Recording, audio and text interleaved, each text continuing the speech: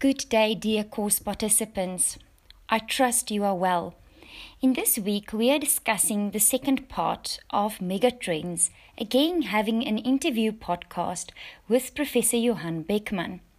So, thank you so much for joining us again, Professor Beckmann. You're welcome.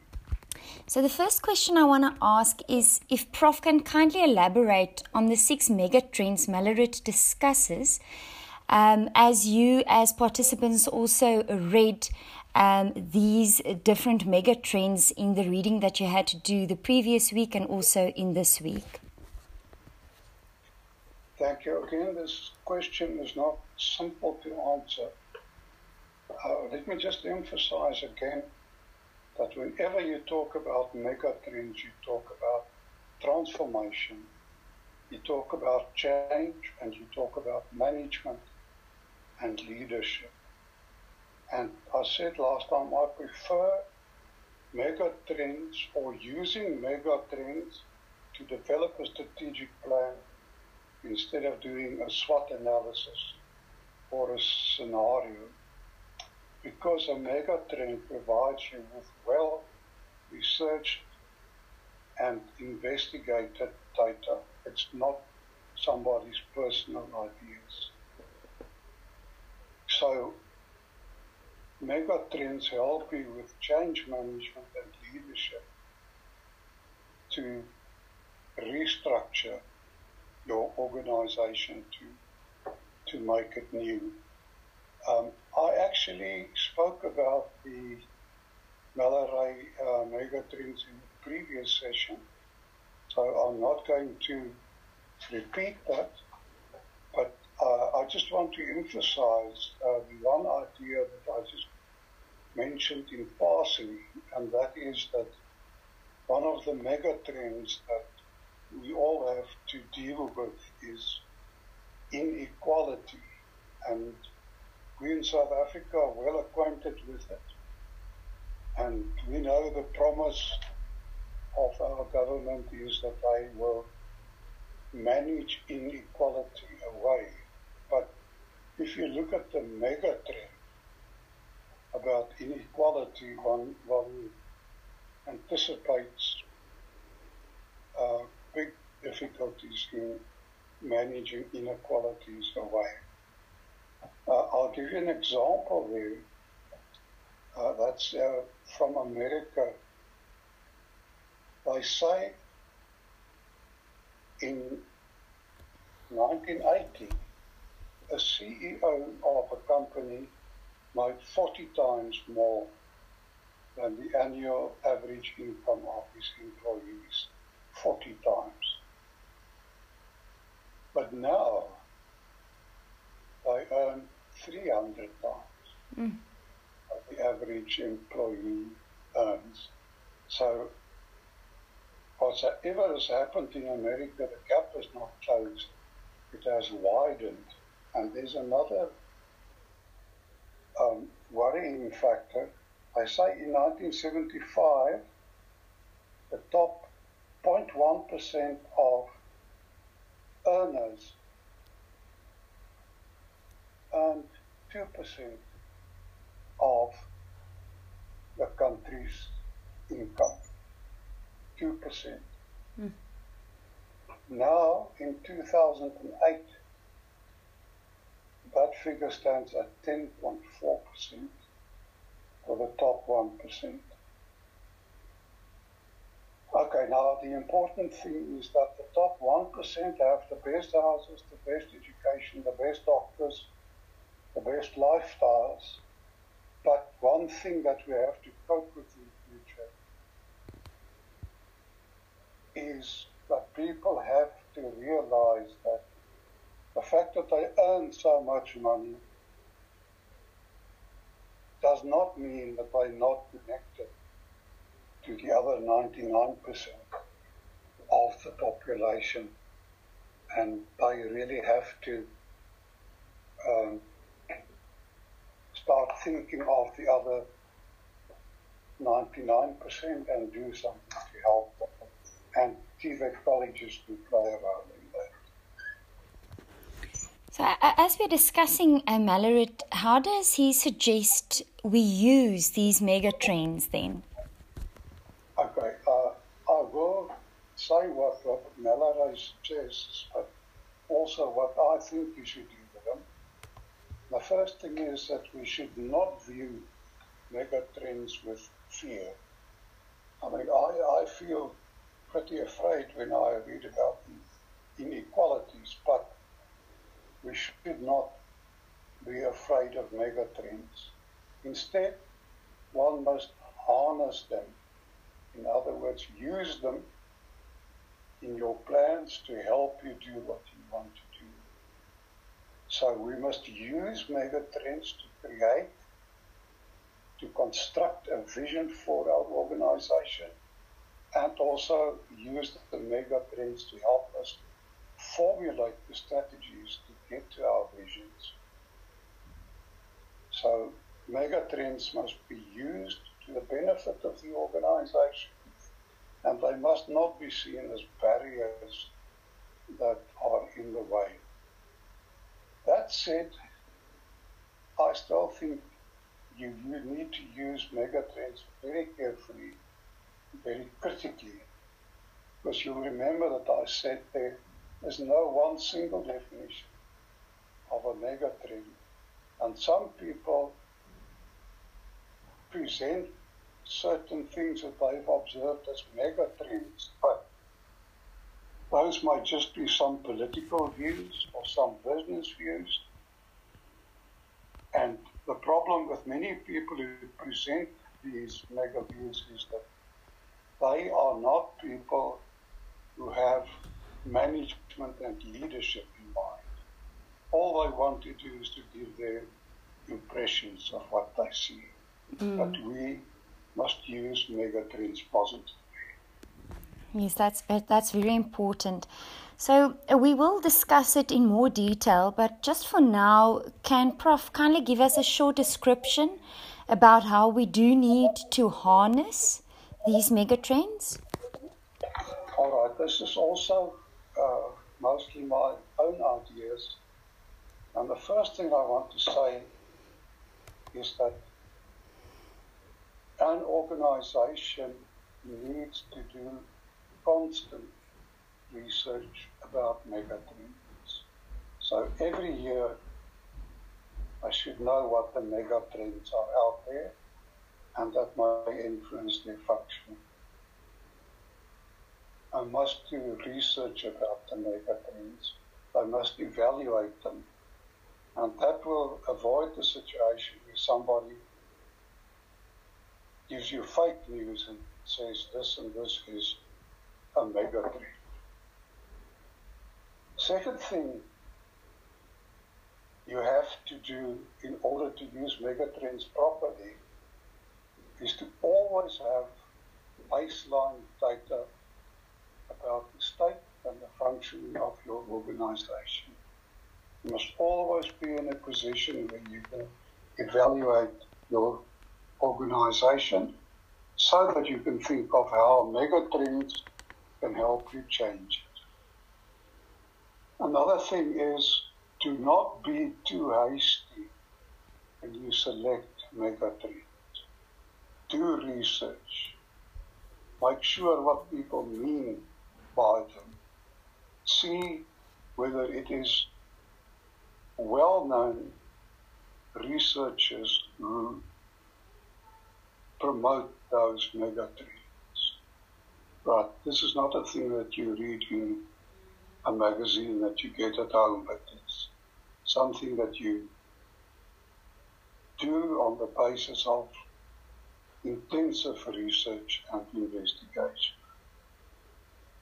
The following thing is, while you're choosing megatrends, think about how your organization will be influenced should you use a certain megatrend to direct your organization. Next thing to do is think of ways in which you can use them to benefit your organization. I'm repeating something that I've said before. Usually if one sees the mega trends, one becomes a bit scared. It looks like big challenges. But I would urge you to change your mindset and say, no, I'm not going to be afraid of them. I'm going to think about how I can use them to the advantage of my organization. And for that purpose, in your organization, you must promote creative leadership and management. In other words, people that do not follow rules only, but are able to think out of the box, as we say. Then the next thing is, how do we use that? We make them part of our vision and mission. So when we've formulated our vision and mission, people should be able to see what mega trends we have built into that. An example that I give here is your strategic plan should say how your organization is going to respond to the fact that there will at first be too many old people in the market, and within a not too long period there will not be enough young people. And your plan should show how you plan to use that trend, how it's going to influence your organization. And the last thing again is be critical of the mega trends that you read. People warn us against trusting everything that we read. We think if it's published, it must be the truth. Mm. Now, the Russians have got a good saying. They say, trust everybody, but still verify everything. And that says, be critical of what you read. Wow, thank you so much, Prof Beckmann. I must say that this is very, very helpful, and the summary of how you describe to harness these megatrends are really, really wonderful.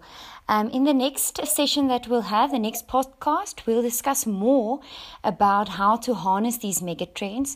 So please stay tuned for that. Thank you so much, Prof Beckmann. You're welcome. Dear course participants, welcome back for the second part of our discussion about harnessing megatrends. So again, we're with Prof Beckmann, and we're discussing the document that we uploaded for you for this week, in where Malaret discusses a few conceptual and attitudinal concepts in order to harness the megatrends. So I'm asking Prof Beckmann to kindly elaborate on a few of this. So please first read the document and then also listen to the podcast. Thank you, Mrs. Smith. I think we're now getting to the most practical part of this discussion. And I want to say that megatrends are extremely valuable aids for people developing strategic plans. I hope I have made that point clear before. Now, Malaret says something which made me think, and that is that every leader must become a decision maker that is different to other decision makers. And why are they different? Because they can successfully navigate the intricate and turbulent waters of our new world. They know what is required to make robust, sensible decisions in an environment undergoing seismic changes and characterized by unprecedented volatility and uncertainty. In my own words, Malaray says, it's not easy to be a leader. You have a very rough time, but what will make you better than other leaders is if you can navigate, handle, or cope with the challenges in an effective way. So that is an aim that you should set for yourself too. How can I lead and manage my college or organization so that I will look like a better leader than other leaders that are around? Now, Malaray says we need two things to be successful managers. And he calls those things conceptual tips, and secondly, attitudinal tips. These were interesting words for me to read, but I found that Malaray motivates them very well. Now, what does he say? The things that we need to do if we want to become this leader that is better at coping with change. Now, he says a leader should use conceptual tips, which are little pieces of advice that seem to make a big difference in terms of success if you implement them consistently. Question is, where do you get the tips? The answer is, of course, in literature. Of course, it is in talking to colleagues. It is in talking to networks. Now, attitudinal tips, he says, are psychological. It's not intellectual.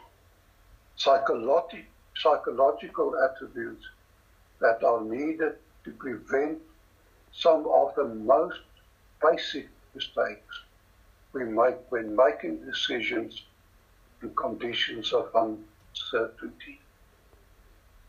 Now, if you want to say that attitudes, emotions, feelings are more or less the same, then Malaray says we do not use them enough when we make decisions. And because we ignore our feelings, we make mistakes that can be very costly. Then he goes on to say a very, very important thing. He says, if we're now talking about good decision makers, leaders who stand out in the crowd, what are the essential qualities and modus operandi that set such leaders and decision makers apart from other ordinary leaders and decision makers? In other words, what is it that helps them navigate the intricate and turbulent waters of our new world? Right. I'm just going to try and say how conceptual tips help. Malaray says conceptual tips are little pieces of advice that seem to make a big difference in terms of success when implemented consistently. Attitudinal tips are psychological attributes needed to prevent some of the most basic mistakes. And now he gets to a very, very important concept, which I think we are totally neglecting in dealing with management and leadership issues. And that is, he says, at the end of the day, it is character that seems to make a difference. Character makes the difference between a good and an ordinary leader. He says it means possessing those attitudinal traits that are a prerequisite to effectively implement most of the tips. And he says something important. Character matters much more than intelligence or technical competence. He says those are qualities that we find too much of at the top of institutions and so on. The question that you will have to grapple with is, how do you incorporate the idea of a person's character when you appoint people or leaders? Because the character of a person makes a difference to how he or she performs. Now, Mallory gives a number of conceptual tips. Now, I'll just go very briefly over some of them. The first thing that he says is you need to master contextual intelligence. Now, he says that somebody who was the dean of the Harvard Business School says that contextual intelligence has always been a characteristic of good leaders across generations. All the good leaders that we've had have had contextual intelligence. Then a Canadian specialist defines it a bit more easily. He says the idea of contextual intelligence is that a leader knows that no two institutions or organizations are identical, and their contexts are not identical. And he says the managers and leaders of institutions should develop strategic plans that will suit the specific contexts in which the institutions are situated. I think we all know that. Some institutions are in urban areas, some in rural areas, some in affluent, some in very poor areas. And you've got to reflect that in your strategic plan and in your vision. So the question that I ask here is, how is it possible that when we went to visit TVET institutions, we saw they all had exactly the same vision? It means there was no contextual intelligence used. The second thing he says is, don't think in silos. So don't think about one thing only. Always consider the influence of your decisions on the functioning of all the other parts of your organization. Don't just think of the finance, but also think of the influence on your staff or on the influence of your infrastructure. The third thing he says is, do not try to predict what cannot be predicted. So the coronavirus would be a good example of that. But he says we as people have this character as people, that we hate uncertainty. And our brains long for something that gives us a greater sense of certainty about the future, even if we know it could be irrelevant or misleading. But do not try to predict what you cannot predict. Now, how you deal with that, I think, will become clear from some of the other things that he says. Fourth thing is, be wary of experts' predictions. And there was a scientist by the name of Tetlock who demonstrated clearly that there's an inverse relationship or correlation between celebrity and accuracy. In other words, if you're a very well-known, very popular person, you're on TV every night, the chances are that there's not much accuracy in what you say. So be critical about what you accept. Again, remember a Russian saying, listen to the people, trust them, but verify.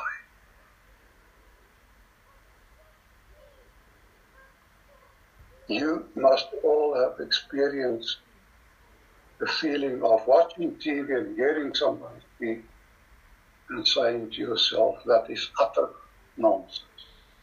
But that is an attitude that you should have. The next thing that he says is if we work with megatrends, revert to simplicity. And what he means by that is to not engage in something you do not understand. And sometimes that is a temptation because we think it shows that we are clever. His next idea is that we must only control the things that you can control. There are many things you can't control. But one of the things that you could do is to take only risks that you understand. 7 is maybe a new idea for most of us. He says we must not try to predict the catalyst. What he means by a catalyst is something that will set all your plans in motion and that will help you make sure that they all work. He says we should not try to look for something that will start everything. Instead, we should try to find out what it is that makes us vulnerable. 8th thing is don't rely on mechanical models. And you know, people think that if they have a program, that solves the job. He says, don't do that. Computer models, he says, are strong and easy, but dangerous. And he says they rarely work. And I suppose you can all testify to that. Then he says use scenarios. And scenarios are stories about futures that may happen. Now in South Africa, we have people like Clem Santner, who has developed scenarios about what can happen in the future. We have another guy called Frans Cronje, and then we have an organization called Inclula Meeting, South African Scenario 2030. And they are all people who have tried to help us paint a picture of the future. This last group, the SA scenarios, have come up with this image. I say we all need to be giraffed because we need to be able to look over the trees in our way. Another thing is just to teach you some Latin. It says, don't fall in the ceteris paribus trap. And all that means is we look at things and we think they are totally separated from one another, and they are never like that. Next thing that he says, rely on the power of networks. They can give you advice, they can give you warning, especially when you're struggling with complex matters. Next one, the last thing that he says is, do not predict the future. The world is impossible to forecast. He says, but big surprises are almost always preceded by some signals. And we need to learn to pick up those signals. Now, he gives the example of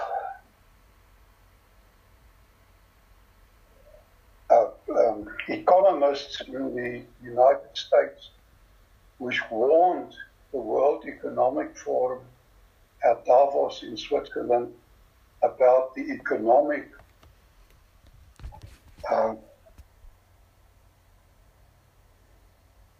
storm that we would be facing in 2009. But nobody listened to them. So don't try to predict the future, but see what warning signs there are. And one big warning sign is we won't have enough money, but I can do about it. Then the last bit is attitudinal tips. And remember, he says that's more important than intellectual or conceptual tips. It is about character, emotion. And the first thing he says is we must be prudent. That's a person that doesn't take unnecessary risks. He says, but you might take risks, but only where you understand the risks well. Be prudent. Next one is be humble.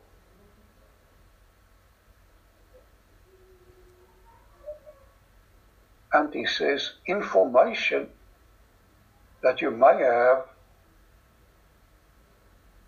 is not knowledge. And knowledge is not understanding. So he says you must move from information to knowledge to understanding. And then he says this awful thing. One can have perfect information and good knowledge and yet make a stupid decision because of a lack of understanding. Then adapt quickly and decisively. Now he talks about the boiling frog syndrome. You know that story about somebody putting a frog in a kettle, pouring water over it, setting a fire, a light under the kettle on. The frog stays in the kettle because the heat rises gradually. And when the frog realizes it's too hot, it's too late. So do not take your decisions too late. Do not take decisions only when you think you have to avoid catastrophes. Then, he says, trust with discernment. And that is the thing that I have said before. Do not just trust a person. No, we trust people because they both speak the same language we speak, because they're the same country as we are. They studied at the same university. They belong to the same political party. And then we think they can be trusted. But the Russians say very clearly, trust people, but verify first. And then he concludes by talking about the disaster on the American stock market in 2009 because there was a guy who called Madoff who had a pyramid scheme and people lost millions and millions of dollars in there. But it's because people trusted Madoff because I thought he was rich and successful and he wouldn't cheat them. They did not verify. Then be emotionally intelligent. And this is another point that I make. What separates great decision makers from average ones is their level of emotional intelligence and their capacity to instill emotional intelligence in their colleagues. And the last point is being imaginative. All right, you all know the story of think out of the box, and probably one of the most clever people that ever lived said something that we can all remember. It was Albert Einstein who said, logic will take you from A to B, imagination will take you everywhere. So at the end of this podcast, let me just say that I have a very soft spot for the TV sector. I believe it's a critical sector for the success of our country. I believe it should be treated better, but if you become imaginative leaders with character